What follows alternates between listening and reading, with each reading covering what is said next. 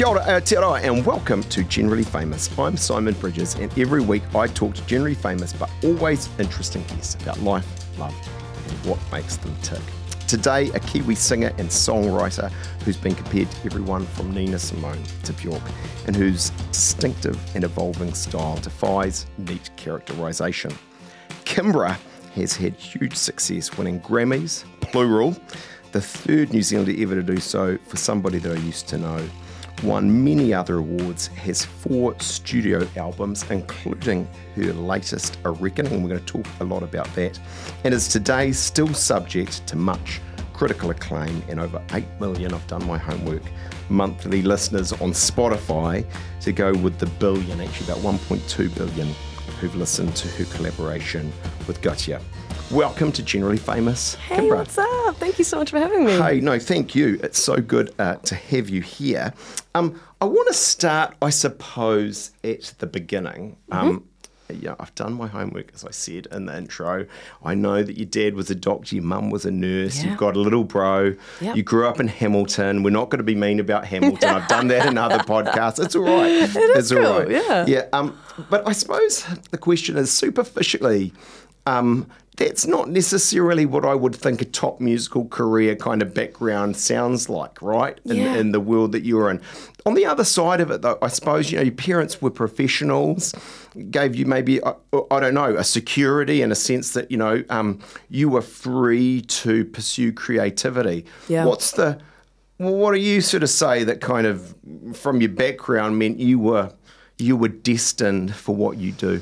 Yeah, it's a good question because I know what you mean. Like, it could have gone a very different way. I think my parents instilled in me a work ethic, something about just the grind of my dad would see 30 patients a day, you know what I mean? And I had such a respect for his work and maybe the way he was driven toward making a difference. That was really important to me as a kid. I was a real feeler. It's very spiritually inclined from a young age, really a real seeker, Yes. what looking for more, wanting to do more, wanting to help. And then when I started doing music, and especially doing it in a more public setting, kind of getting that feedback that wow, that really touched me, or that it was sort of oh wow, I guess not only does this make me happy, but I think I could actually contribute something of worth here. So that was actually kind of how it started, was really being, without sounding too preachy, it's I guess it was kind of a bit of a calling, a vocation. Sense of, something beyond pulling me toward this. Because then there wasn't something else. You weren't going to be a doctor or an architect or a... I just didn't have the brain for it, And, I at one point I was enrolled to go to AUT and study, but I was going to do all kinds of different weird things. And... But I think my parents still knew that that's what I was going to be doing all the time, And that work ethic, we're going to talk lots more about what you're doing today and your album, but that is, that's strong in you today. You get up every morning and you go at your craft. Yeah, no, I do. I've been very lucky in my career. Obviously, a few things have happened to me that have musician's dream of being able to strangely become a weird household name for a period of time, right? Yeah. But I also do own the fact that I've worked very hard at what I do, and I treat it like a sacred work. Yeah, and I want to talk to you about spirituality. I want to talk to you about, I think you said something like, heart on your sleeve and your causes, right? Because I know there's something that you feel strongly about. But I think I'm right to say you're writing stuff from 8 or 9 years old. That's right, yeah. You've got a guitar not long after that. You're on What Now? Yeah. You're singing the anthem at the NPC. This is the ultimate Kiwi girl's dream, isn't it? You're in Rock Quest. I was in a couple of Rock Quests, I want to say, with a death metal band. Oh, that's amazing. Was never placed, I have to say. I played the drums. Let me tell you this. No other country has a rock quest. I lived in the States. We need to hold on to that stuff. It is so amazing. Kids stayed in school to do rock quest. I'm so impressed by, I wish it was a bigger thing overseas, actually. Yeah, no, I remember. I don't even know their names, but they just wrote me and they need a drummer. I was all there was, which is not a strong recommend. These guys, and if they weren't doing that, they were spotting cannabis on the stove. Oh, but anyway, that's I can't remember their names, so that's not defamation, all right? Just legal check just there. And then you sort of you're signing with an independent recording label in Melbourne in 2008, which is what you're 17, 18? Straight out of high school, man. Yeah. And at that point of time, where's the what to say, the creative drive, the momentum coming from? Is it still the same as what you said before, sort of you're working at your craft and it's this kind of seeking spiritual kind of finding yourself in music? And it's also like, if you're getting sort of handed opportunities, you go, okay, well, I'm getting affirmed that maybe this is the path to go, right? Yeah. I think that's really crucial when you're young, is like just follow kind of where the signs are taking you. Yes. And that's an amalgamation of hard work and also just maybe sort of a fate thing of like, okay, well, there's a nice flow going towards this, so let's lean in. And yeah. You mean like my dad said I had to do law, so I did law? Bit different, yeah. Yeah, I'm lucky, man. My parents could have pushed me into medicine, but actually they found it a very stressful So career. they wanted more happiness for you. Yeah, I think they did, yeah. So anyway, I think I was ready to go when I was 17, 18. I was like, I'm pumped. Like, I feel so ready to release a record. But in terms of momentum, I was actually under management that were very careful to have me go very slow. So the producer that I teamed up with, who I was a big fan of because he'd worked on Gautier, who I was just a fan of at the time, you'd only see me one day a week. So can you imagine, you're fresh out of high school, you've been doing a million things every day, and then your whole job is to make a record. You see your producer one day a week, and then the rest of the week, I guess you're kind of writing music, which is an incredibly privileged life, but also kind of challenging and lonely and no structure. So yeah, there was actually a lot of like just sort of Because I was going to say to you, patience. because you're off to Melbourne, you're 17, 18. I presume you go by yourself, right? Your Yes, that's parents right. stay I in did. Hamilton, and you're Right. sort of, and I presume you're not going to tell me, well, because it's all worked out, well, and it's all sort of fit together at a level. But I mean, were your parents worried?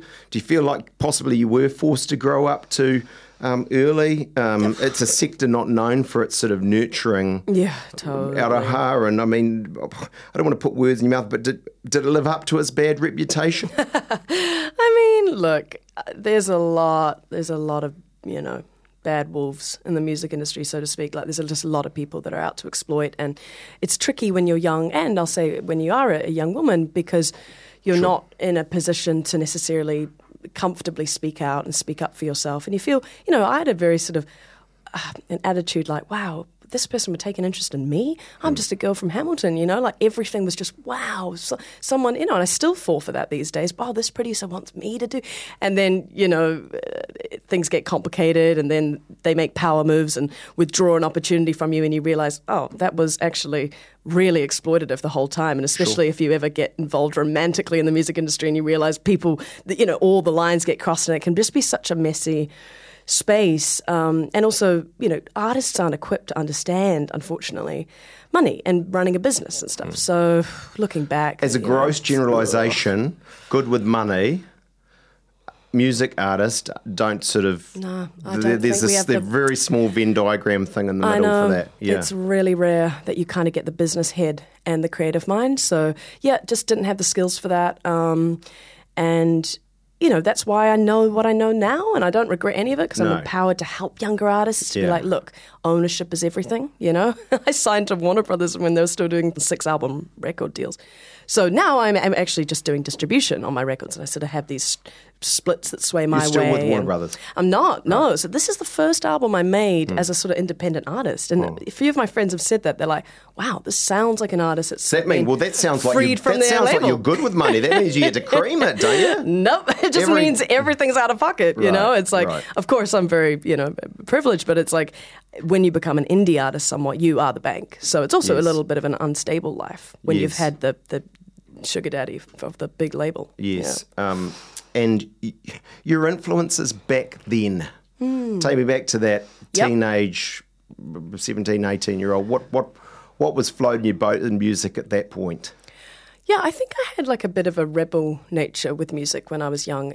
I liked people who were pushing the boundaries a bit, and I liked a lot of, funk but heavy rock. I had like a metal phase as well. I loved a lot of jazz singers. I was drawn to like... Everyone needs a metal phase. Everyone needs a metal given you mine. phase, honestly, especially if you want to be like... Rhythm is my language, right? Syncopation and funk, and that's why funk's amazing. But so much of like even death metal is like, a lot of it is a lot of Latin rhythms, like but that sort of rhythm, and then you put big distorted guitars on, jang, jang, jang, jang, jang, jang, jang, and I'm like, Yes. if you just learn rhythm and you don't think about like, oh, that's a distorted guitar, it's really abrasive. It's actually like, it's just a language. Does it lack a little bit of melody though? Need a little more high and low. I'd listen to something else for melody. Do you know Yeah. what I mean? So I just started getting really into, that's why I'd like love classical for melody, or I'd love, and so I think that says a lot about who I am, is I'm quite drawn to the outskirts and kind of, the spaces where things were a little bit juxtaposed. Yes. Yeah. And that's remained in the work. You're then getting given Grammys by Prince. I mean... Right, so, and again, I hope I'm being cruel because your albums amaze me, but I know your 4 albums, your body of work, and your studio albums are huge work, effort, creative application, I'm sure struggle. So there's all that. But it's kind of like, but the Grammys, as I understand it, you work in, got you there, you lay it down, and you're out. Yeah, totally. Yeah, except for the 14 hours of body paint, nude, and the music video. Right. But yeah, no, I mean, you're right. Well, some people do that for fun. I mean, no, you're absolutely right. I mean, it's like, it is just so crazy. Like, as musicians, we think that this one thing is going to be our big break, and then it ends up being the randomest thing. Yes. Like the jingle you wrote for like a dumb ad or something, and then suddenly that gave you the money to start your own label, and that's what, you know what I mean? So it's just... Albeit you needed all the other things to be there in that room, right? Imagine if I hadn't had a record when that song dropped, and I had to struggle to put together my album under the influence of a huge label. Right? Yeah. God, I mean, I had an entire record. Yes. How do you, and just on the Grammys and, Prince, who, one of the most singular artists, of all times in modern history. How do you reflect back on that? Is it kind of like, and again, I don't want to put words in your mouth, is it just, well, that was awesome, that's that, or is there any bittersweetness about it? Because I don't know. Well, Wally and I, Wally is Gautier, we're best of friends, and I think, I just look back and I think, man, how blessed was I to like go through that with such an amazing person? Like, it was a very deep time of friendship. Where's he? In Aussie? He's in New York, so we both, live there. But also, I guess I will say that I was, because of that work ethic and that sort of, I guess, somewhat perfectionism, I also was not always there. I was really busy and I was touring all the time, and it was hard to really be super present to those moments and be like, wow, this is a milestone. You were living in the future. Totally. Yeah. And I'm different now. Like, I'm way more like... You probably had to, in fairness, though, back then. I think so too. I felt so much pressure, to keep up the momentum. And but now I just care less, It's good. Maybe that's something we all... No, we don't all, but we try and do as we get older and possibly wiser. I mean, as you say, you're writing songs. Mm-hmm. You've then, because you've got the Grammys, but you were ready to go because you'd done the mahi and you had your album there.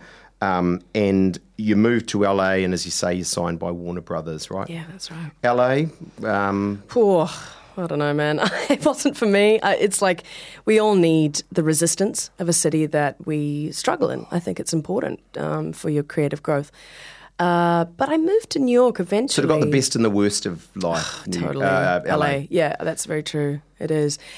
I moved to New York eventually because the lifestyle suited me. I'm really great with spontaneity. I like having an idea and being able to execute it that moment, Whereas Los Angeles does have a very sort of, you set up your plan for the day, you spend most of your day in traffic, just boring stuff like that really does get you down after a while. And I'm not about the fancy like fame shit at all, you know. So and I want to come to that, and because I hear you. So you're upstate New York, I believe now. You've been there how many years? Well, I've just moved back to the city, so actually, it wasn't. It was amazing during pandemic, but I think, again... Enough of those beautiful trees and the squirrels too many mountains, and a little bit of snow and mountains. But real. Hard to get a coffee. But remember, I'm from New Zealand, so I do get to... The perfect life needs both land. of them. Yeah, exactly. That's it. I've realised that I thrive best in the two ends of the spectrum, complete contemplation and a little bit of chaos. Change is as good as a break, or whatever they say, right? I think changing things up makes a big difference. What's normal, in quotes, life look like for you now? I'm just trying to, because in New Zealand, you're a pop star and all of that. But, I presume you have a kind of a normal. Totally. You wake up, you have some breakfast. Totally. You want to know? Yeah, I'll tell you everything. Okay. Not everything. Yeah. No, I have a dog. So honestly, it's a very domesticating part of my life. She's a big part of my life. What sort of dog we talking? Shiba Inu. They're a Japanese breed. Beautiful. Yeah. So, a lot of the days wrapped up and making sure she's taken care of. And What's her name? Nadi. Yeah, she's great. So I like to cook. I specifically like to cook Ethiopian food. I'm very niche on We're going to come to things. Ethiopia. I've been to Ethiopia. Have you? I've been as well. Yeah. In my sort of it's not all about me, but in my second year of Parliament, no one else wanted to go to Ethiopia, and someone from the Parliament needed to go. Wow. And I took my wife, and I remember she was crying within about 4 minutes, actually, and we, just the malnutrition. But beautiful people, just amazing country. We still have... this is so superficial, but sort of trinkets, mementos, some great big Ethiopian crosses. And I don't know, somehow, I still think it's the best trip I did as a member of Parliament. And I did a lot of trips. Yeah, I bet you did. It's so anyway. No, I'm in agreement. I'm just taking over here. No, that's great. Ethiopian food. Yep, I get very niche about certain things I'm into. Watercolours. Less likely to get a bad stomach from your Ethiopian food, I'm guessing. I was you not can well handle it. True, in Addis Ababa, yeah. Yeah, it's a lot. I mean, it's a lot of spices and so I like that. I mean, I try to, I like to move my body and do yoga and, take time for silence throughout the day and, really invest in my relationships and friends. I like to have people over for dinner.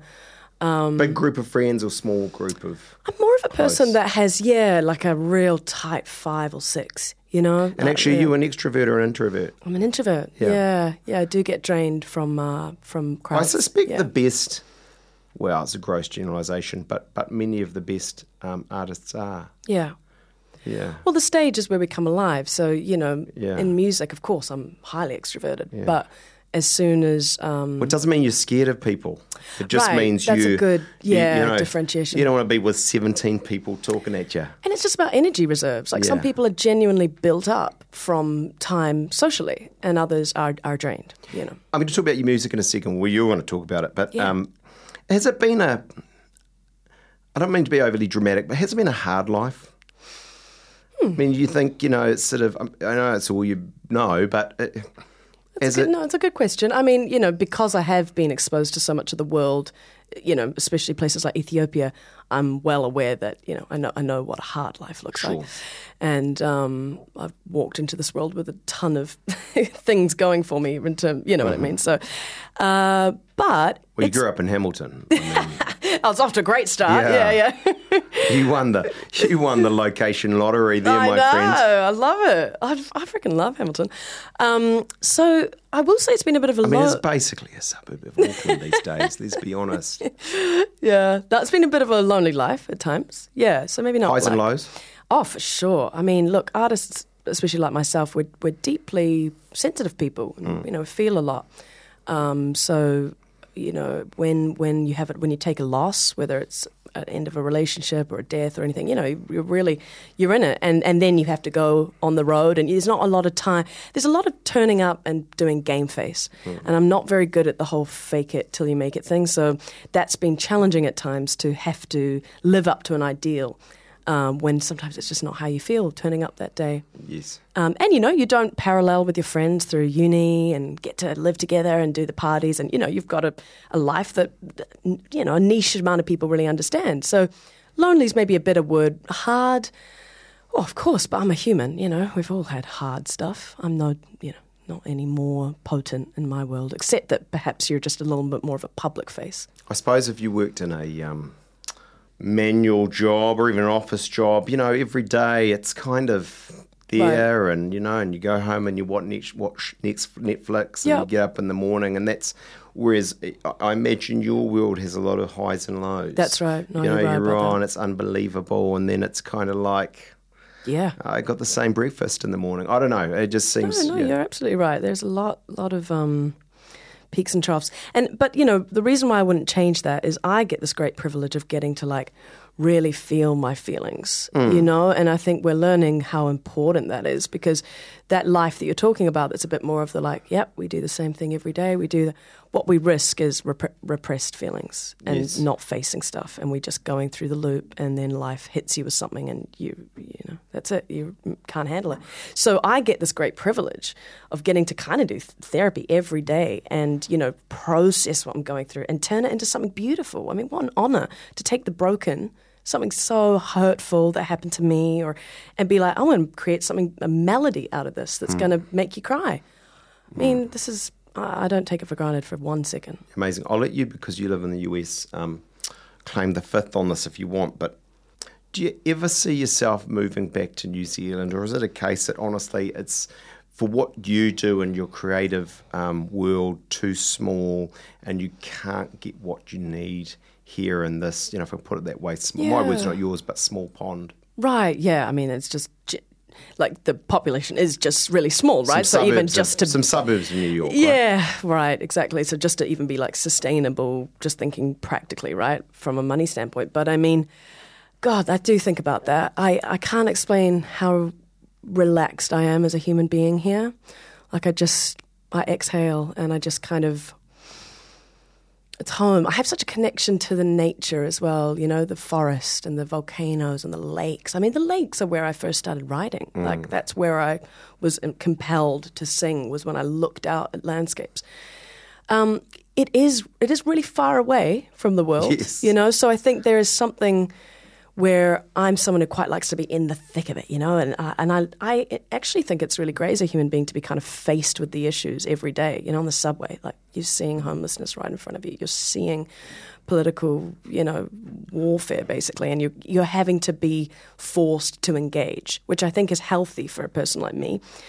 But time of life, right? Like, absolutely the idea of having children and not integrating New Zealand into their lives is unthinkable for me. Like, you're 32? I am, yeah. So 30s change as a woman, right? Like, just got to think about the bigger stuff. And yeah, so I do have a dream, honestly, of being able to sort of do both in line with that creative stuff of, like, what would it look like to spend summers or just do it a good half of the year in New Zealand, and then back to the grind, go tour, where my biggest market is the States and actually, you know, Mexico and Latin America. So having that access to countries without doing, you know, what are we talking, 16 to 20-hour flights. Your body changes too, right? Yeah. So you can't do the grind like you used to. Yeah, no, it is a long way. There's no doubt about that. And, you know, we've established your adult life has been offshore, right? I suppose you really answered for us what you miss about New Zealand. I agree with you on the lakes. Yeah. The lakes are underestimated, New Zealand, Kiwi lakes. They're fantastic. My wife, who's from the UK, thinks that as well. That wasn't a question, by the way. I thought there might have been a question there, but, you know, let's talk music. Yeah. Funnily enough, you know. Crazy thought, Who knows? What a crazy thing. Your songwriting, where do they come from? Is there a generalisation you can make about that, or is it just... Well, you know, every songwriter is different. Some people are really words focused. Yeah. So the words come first. They have a concept, they've got a poem. I'm interestingly rhythm focused, so I have to feel the beat in my spirit. So maybe I'll be out with a friend and there'll be like a drum circle in the park, and I'll be like, oh, and I'll get out my phone, I'll record it, then I'll play the rhythm back to myself and then maybe recreate it, you know, on the computer with my drum samples. That might be a starting point. You know, rarely but beautifully, sometimes a melody will come from the ether and I'll be singing it in my brain. I have to create a sound world before I get into lyric.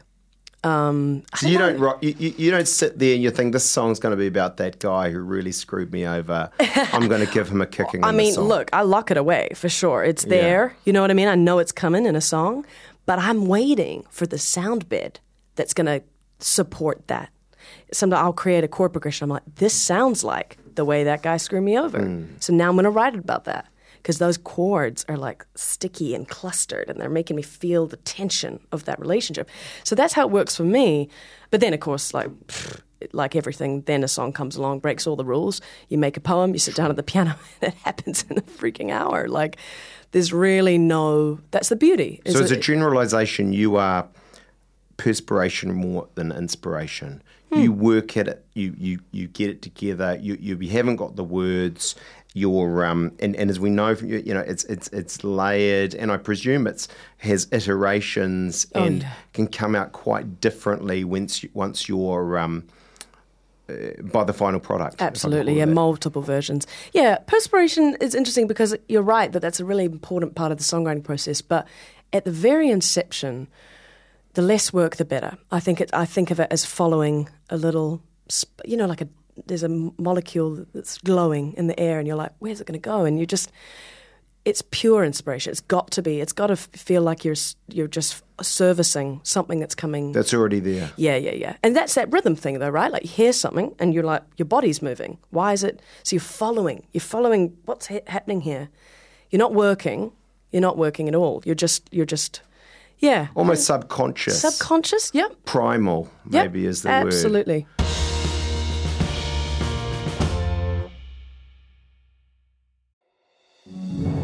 If you don't have time to read the in-depth stories, or you just prefer to listen instead, The Long Read from Stuff is the podcast for you.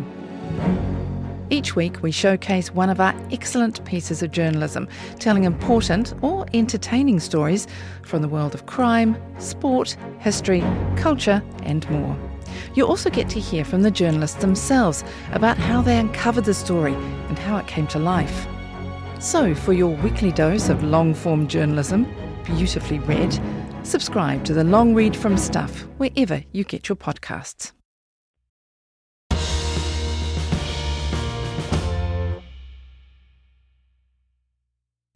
I remember reading, I don't know what you think about Elton John. I'm not a massive fan because he only gave me half a show. Oh, really? Bummer. Back in New Zealand. He didn't give the money back. But anyway, we're not going to go there because I've told that story too many times.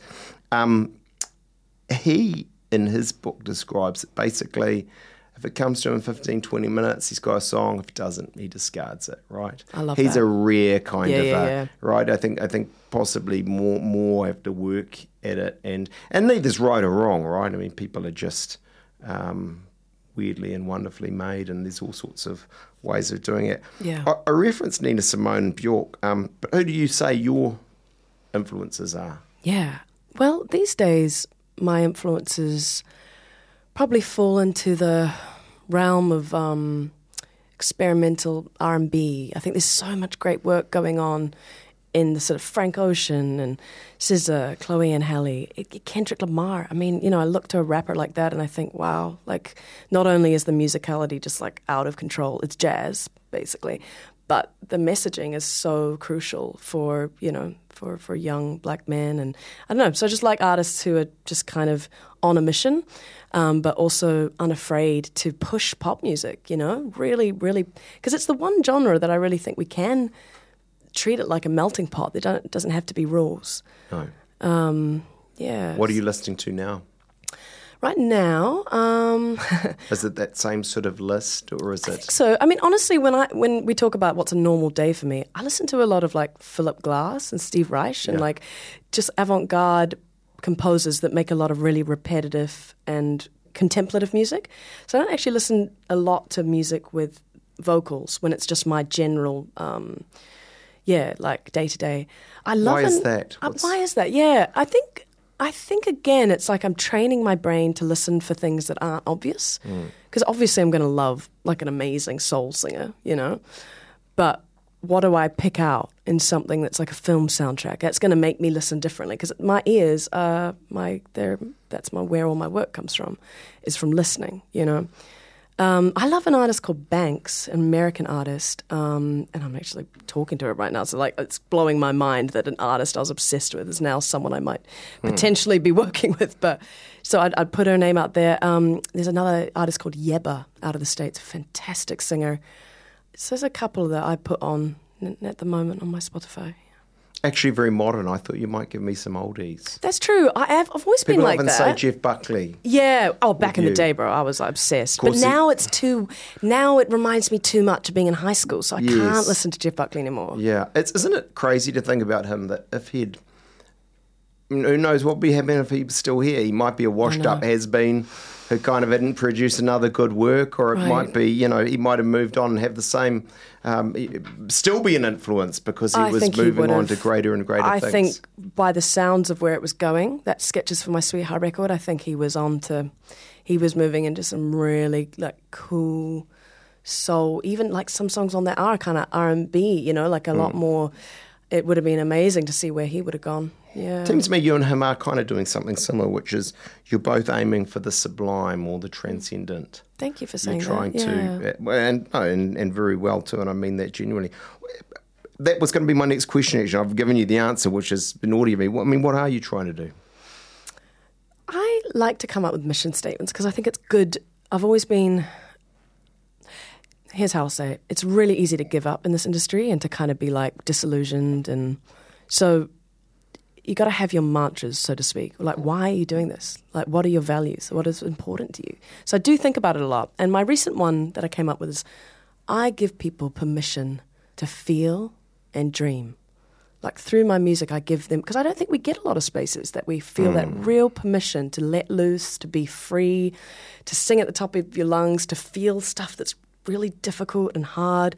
So I like to think of that when you come into my concert or you put on my record, it's a space where you feel that permission to let go and expand, hopefully. And I suppose music does that in a way almost nothing. Maybe good literature does as well. Yeah. Primal or something, or subconscious. Totally. Takes you to places you wouldn't go if you're just kind of thinking it through. Yeah, absolutely. I think that's an unreasonable question because I don't think you will, but would you categorise what you do? I mean, you're not soul, jazz, funk, pop. You're kind of...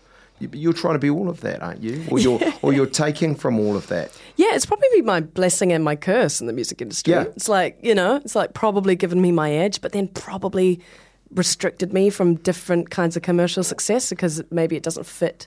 Yeah, I was going to ask you that because Yeah. I think I've heard you say before, you don't want your music to be safe. You want to experiment, challenge, push into places that aren't stereotypical, right? I mean, that's amazing, but isn't there, and maybe the trade-off's one you don't care enough about, so it doesn't, but there is a trade-off, isn't there, which is that if you do that, you'll get the critical acclaim from those music magazines that no one reads, but have their influence in their own sort of worlds. But you don't get the superstardom of, I don't mean to be mean to these artists, but an Adele or a Taylor Swift or an Ed Sheeran. Totally. Who kind of, what Ed Sheeran is, he's doing supermarket music. Yeah, and he's going to give you it every time, and that's a beautiful consistency that people have with that artist. So you accept that trade-off? I do, yeah. I mean, but also like, we think we know the music game and then it completely surprises us. Like the Gautier song should never have become a hit. It was just not geared toward that, I think. Yes. A lot of record labels will say they saw it coming, but I do not believe them. I think I'm never one to assume what my career could take a whole nother turn in my 40s. What about actresses who get their massive breaks in their 50s or whatever? It's like, I could get into composing and become a film score person. I could drop an album and one song could be like a real radio success. You just need a Kate Bush moment where one of them goes on Stranger Things. Exactly. And it's all on. Exactly. And she's had a lot of difficult times trying to get, mainstream success. So, I mean, absolutely. It's just... Honestly, the simplest way I can put it is I just want to make stuff that I really want to listen to, that's exciting to me, because that's how I'm going to literally make people excited about it, is they see that it's like cheating and lying otherwise. If I make a song that I just think is utter crap, but I'm telling you to like it and vote for it and do all that, it's like, it's not authentic at all, So, yeah, you're right, it's a trade-off. I think fame and money have great uses in the world, though, because when I went to Ethiopia and, of course, realised, and not just Ethiopia, I mean, God, New Zealand, America, I mean, God, the issues are everywhere. But I realised, I was like, man, money is pretty amazing, eh? Like, to be able to really change shit up, like, really make a difference, like...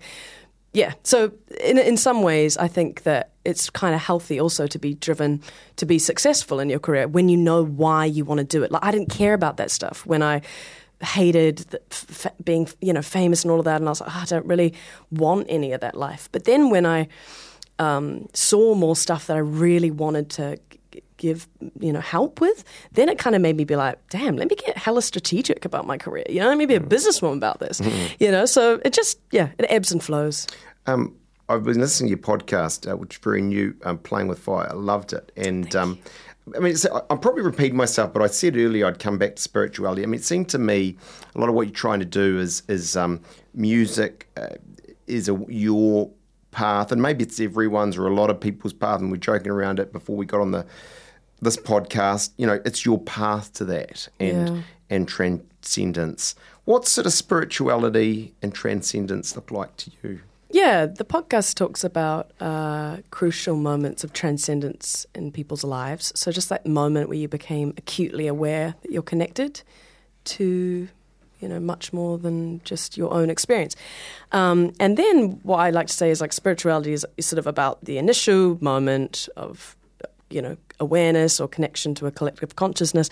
And then it's practice. And not like doing your scales, but practice in the sense of like turning up to a practice. So what does that look like for you? Is it meditation?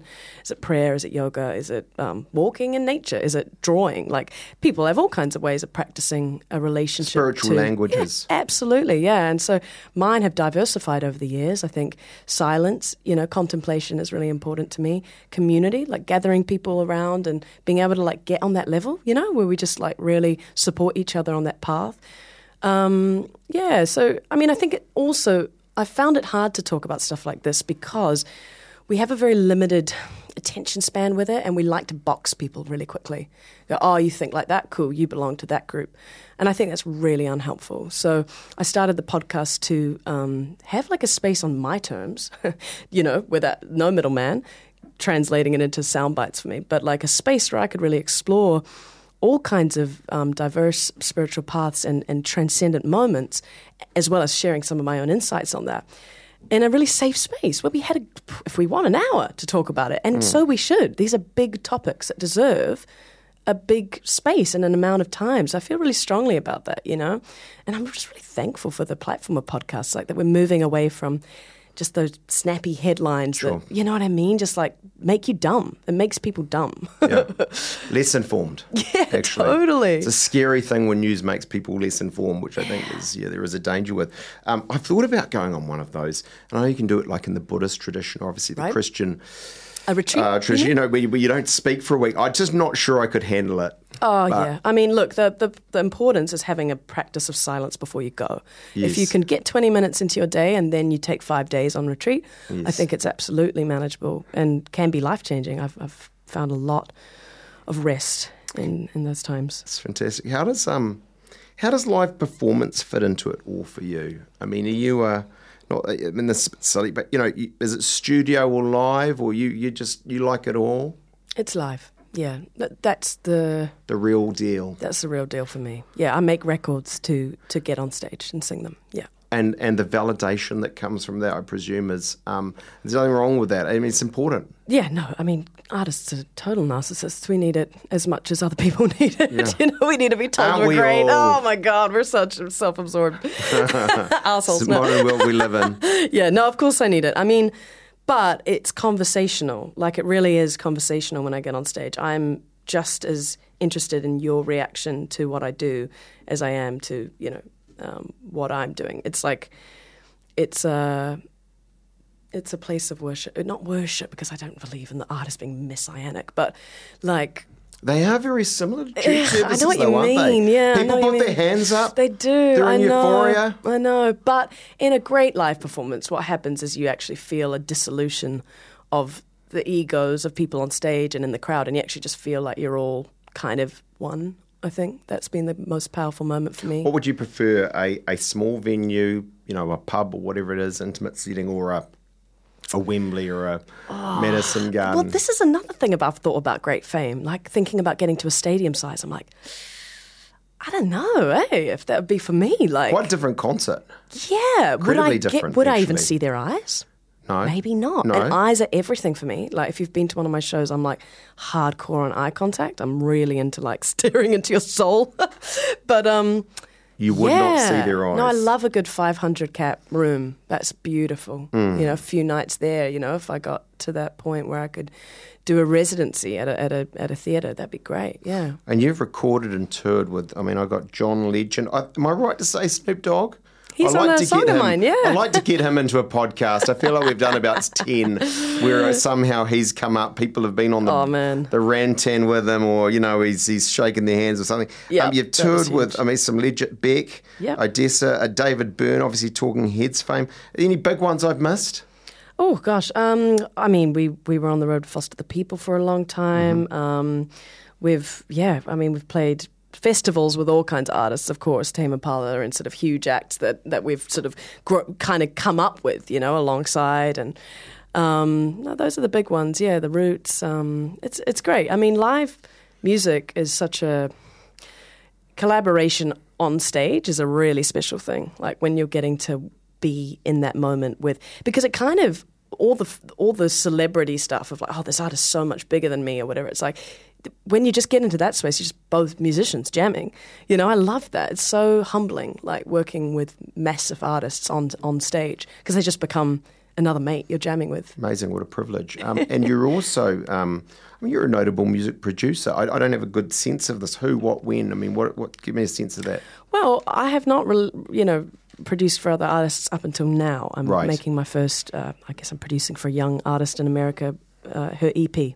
So yeah, maybe that's something for the future. It's pretty different. Like I like it, but it's weird being like under pressure to work to deadlines, because you're like responsible for their record. And usually I'm the one that's kind of like, yeah, it's a different and more administrative job. But I love like the vision aspect of a producer, that you're helping someone draw out what they want to say. And because of your objectivity, you can see it better than they can, in a way. Have you written songs for others that are on their albums? I have, yeah. You're a superlatively good songwriter. I would have thought that's part of the gig as well. Thank you. Yeah, I have done a bit of that. One song on my new album called Gun was actually written in a Rihanna writing camp that I was invited to. And it got really close to making it on her album. And then Amazing. They, sort of changed some things at the very end, didn't make it on. So I was like, oh, all right, well, I guess I'll just leave that in the iTunes folder. Then I went back to it one day and I was like, you know what? If I changed the production and made it a bit more in my world, I could totally release this song. And it's a great, I believe it's a great song, because it was also, I wrote it with these like really empowered, like badass bitch kind of lyrics. Because I was writing for Rihanna, so I was like, she can say, all these lyrics. Yeah. And I was like, I could never say that about me. And then I was like, why can't I say that about me? Like I'm an empowered woman too. So it's kind of a real like cool move to be in that headspace of writing for someone else, but then actually reclaiming it, Would you have got good coin if she had taken it? Oh yeah. Of course, keep you in the Manitoucha custom for another year or something. That's ownership is everything. Rihanna writing camp. Isn't that amazing? That's. I thought I knew it all, but look, a few quick ones, and then we'll come into your album. Your favourite collab? Favourite? Okay. Well, a really big one for me was Daniel Johns from Silverchair. Right. So he actually ended up writing about 4 to 5 songs on the record with me, performing. And what was cool is I'd bring in artists like Thundercat and huge kind of, LA-based musicians and put them in a room with like Daniel Johns from Silverchair. That was really interesting to me to kind of facilitate really weird collaborations. And that's more the producer mind, right? Who thinks, oh, that would be really cool with that. I'd say that was just really special just because he was such an inspiration of mine since I was a young kid. Yeah. Having Questlove play on the new record, like being there and, producing him, telling him what I wanted, that was pretty massive too. Your favourite tour? Let's see. Favourite tour? I think it would have been touring the Golden Echo, which was my second album. I brought a lot of the LA musicians that played on that record out with me. And it was such a raucous live band. This was around the time we did, David Letterman and some really great, Fallon, and we were doing a lot of TV performances. And the band was just so on fire, the musicality of the performances. I was in my total, I'm just going to do whatever I want phase. So it was like, there was a real lack of self-consciousness. that was really, I remember that States tour being kind of like, wow, this is so fun. Current musician you look up to the most? Ooh, let's see. I think it probably actually would be Kendrick Lamar. Yeah, I think that's the artist because I saw him recently in New York, and it just made me realize how far you can take live performance, like with choreography and visuals, and again, just sort of a really, especially in a culture like hip hop, it can get quite repetitive and tedious, a lot of the music production and everything as well. So I just look at him as kind of, almost got that slightly prophet vibe as well, where he's coming into a world that really needs him, I think, and is making music that's like real legacy stuff. Like I think it'll really like last. Put it this way, what about favourite dead artist? Dead artist? Ooh, man. There's a few of them, but... Yeah, true. I think for me that would be... Actually, like I'm pretty big fan of Billie Holiday. And like I just think, that's an artist that I listen to a lot and have taken a lot of sort of inspiration from, and just I think she's probably one of my favourite of the real, old school kind of singers. And I recently watched the film about her and was just really re-inspired to go back to a lot of that catalogue. Great pick. You've got a new album out, A Reckoning. Tell us about it and what you're trying to do with it. I started off this record with an interest in the subject of anger and conflict. I was living in New York right when all of the George Floyd stuff took off, and protests on my street every day, and COVID was just beginning. And it was just like a time where I was also confronting a lot of my own sort of struggles with big feelings, let's say, and anger is a interesting emotion because when it's used to,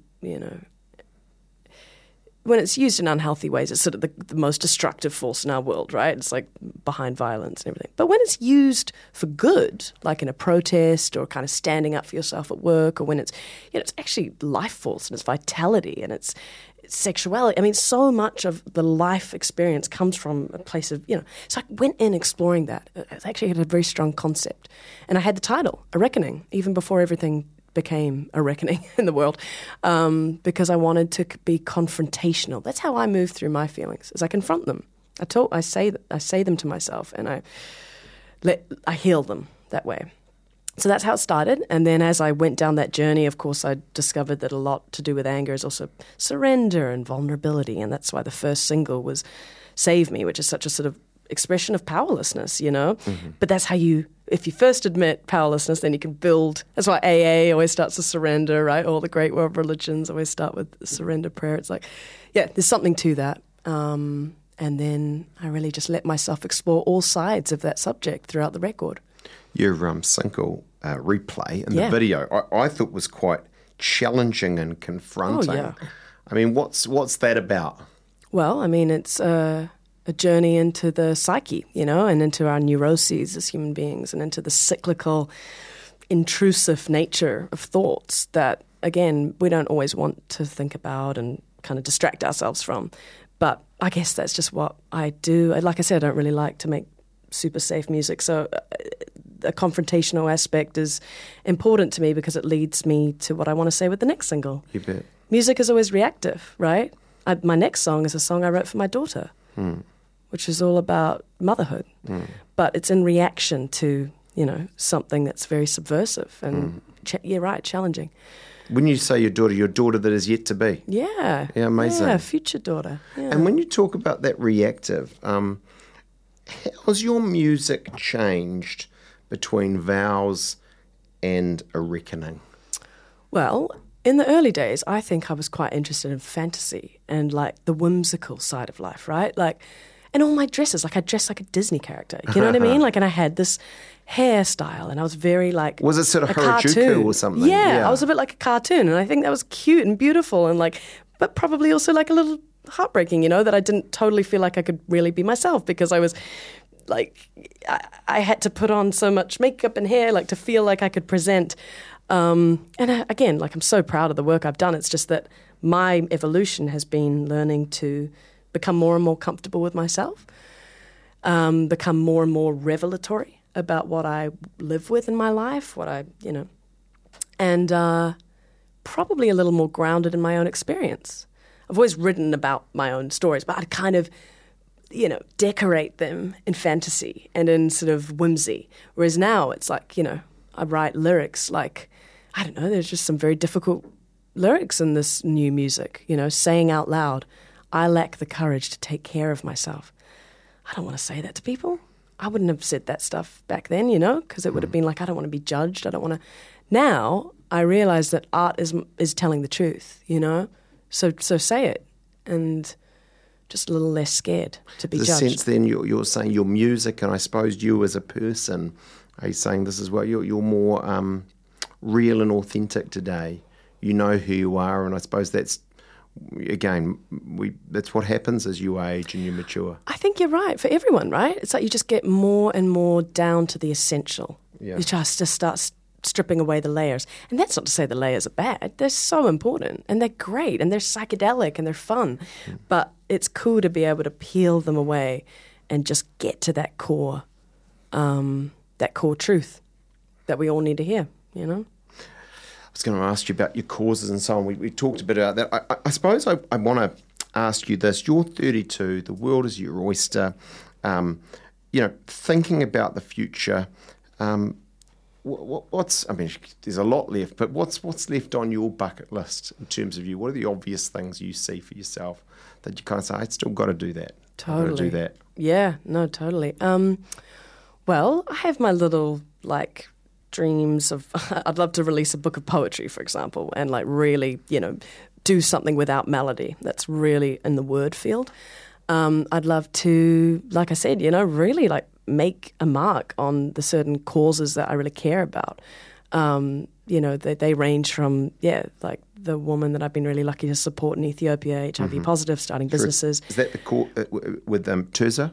So Terza is another organisation I work with as well that are more based out of Kenya. I'm really passionate about mental health in New Zealand. It's something I'd love to be more involved with. I think that's a hard thing about. And am I right? Or might have this? Yeah. This is something you feel you've struggled with? Oh, of course. God, I'm a singer in the music industry. It's and we all have to a certain degree. Sure. It's just how much we're willing to talk about it. Yeah. I think that direct experience is powerful though for young people, right? And when I say make a mark, I'd like to have the time and effort to make it maybe a priority for a period of time. Other goals, I do have dreams of doing more kind of composition work, writing for things like films and there's so much exciting stuff going on in TV series and movies that it's I love that intersection of musicians and movies, and I'm such a big movie buff too, so that would be fun. You've referenced a couple of times, and I hope you don't mind me asking, but your future daughter, it's perhaps cheesy, but one of your songs, great song, did hugely well on Vows is Settle Down. I mean, is that white picket fence there for you, do you think, sort of in the future in a more I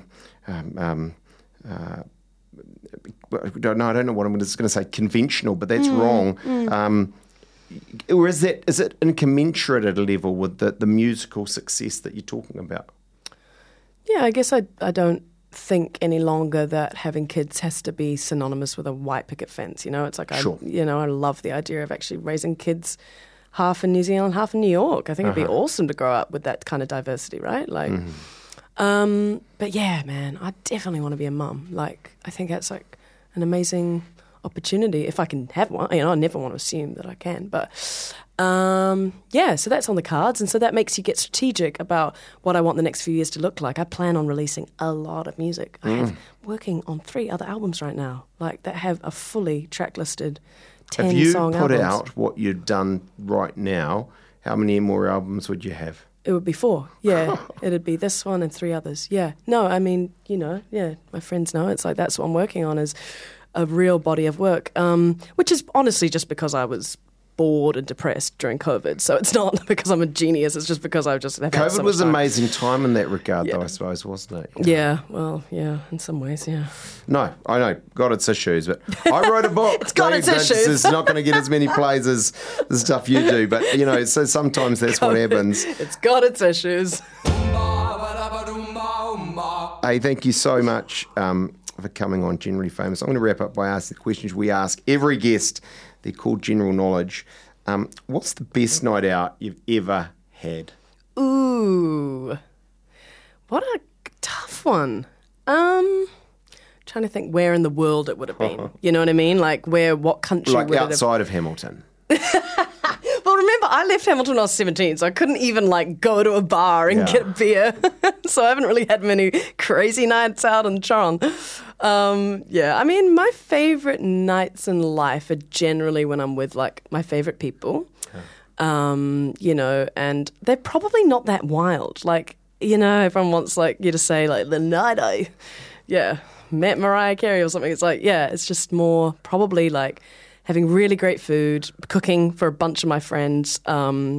Great night out would be listening to lots of great music, maybe having a movie night where we all watch a horror movie and hang out with my boyfriend or something. I don't know. I'm just one of those people that really likes quality time over a big blowout night on the piss. That's great too, but I don't know. Who would you most like to be trapped in a lift with? I think it would be interesting to spend time with someone who had power in the world, so that if you had a conversation, maybe you could change their mind and make them do something different in the world. I'd probably say someone in politics like Barack Obama or something. I'd be interested to spend, what was it, locked in a room? In a lift. In a lift. Yeah. Just sitting there. Yeah. Standing there. No, I really think he'd be an amazing person to contemplate life with and to get the inside scoop on really what it is like at that level of government. I think that would be fascinating to talk to someone who really tried to make a change, got there in some ways, someone with that level of intellectual stamina would be interesting to me. Fantastic. Look, I like to save the most important ones last. If you could be any animal, what would it be and why? I would be a dolphin. I think they're known for their intellect. They're probably witty. I think they make some beautiful noises, and I am a singer after all. And living underwater would be amazing. I've got land on lock. I know what it's like. I want to go down there. Definitely. I'm somewhat tempted to try and make a dolphin noise right now, but I don't feel like that's an appropriate way to end this podcast. Kimbra, thank you so much for coming on.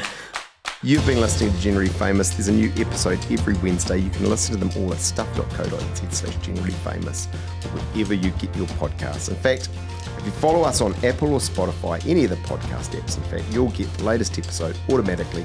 Go on, it's really quick and easy. I'd love to hear from you. Send your feedback to generallyfamous@stuff.co.nz. And if there's a guest you'd really like me to talk to, contact the same address. Thanks to my producers, Chris Reed and Jen Black.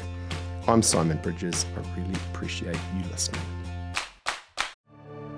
If you liked listening to this pod, help us make more like this. Visit stuff.co.nz/support. I think you're conflating a whole bunch of issues. Don't want to be held to account on rising child abuse numbers. You can manipulate crime statistics. I promised I wouldn't have a TED to you about gotcha journalism. Playing into the National Party's attack line there. I think it would be a resignation offence if I didn't deliver tax reduction. I'm not worried about it at all. Nothing iffy in there. That sits with you perfectly fine. That's what we're focused on. Whatever happens in politics, the weird, the wonderful, the important, the thought-provoking, we got you. Listen to Tova wherever you get your podcasts.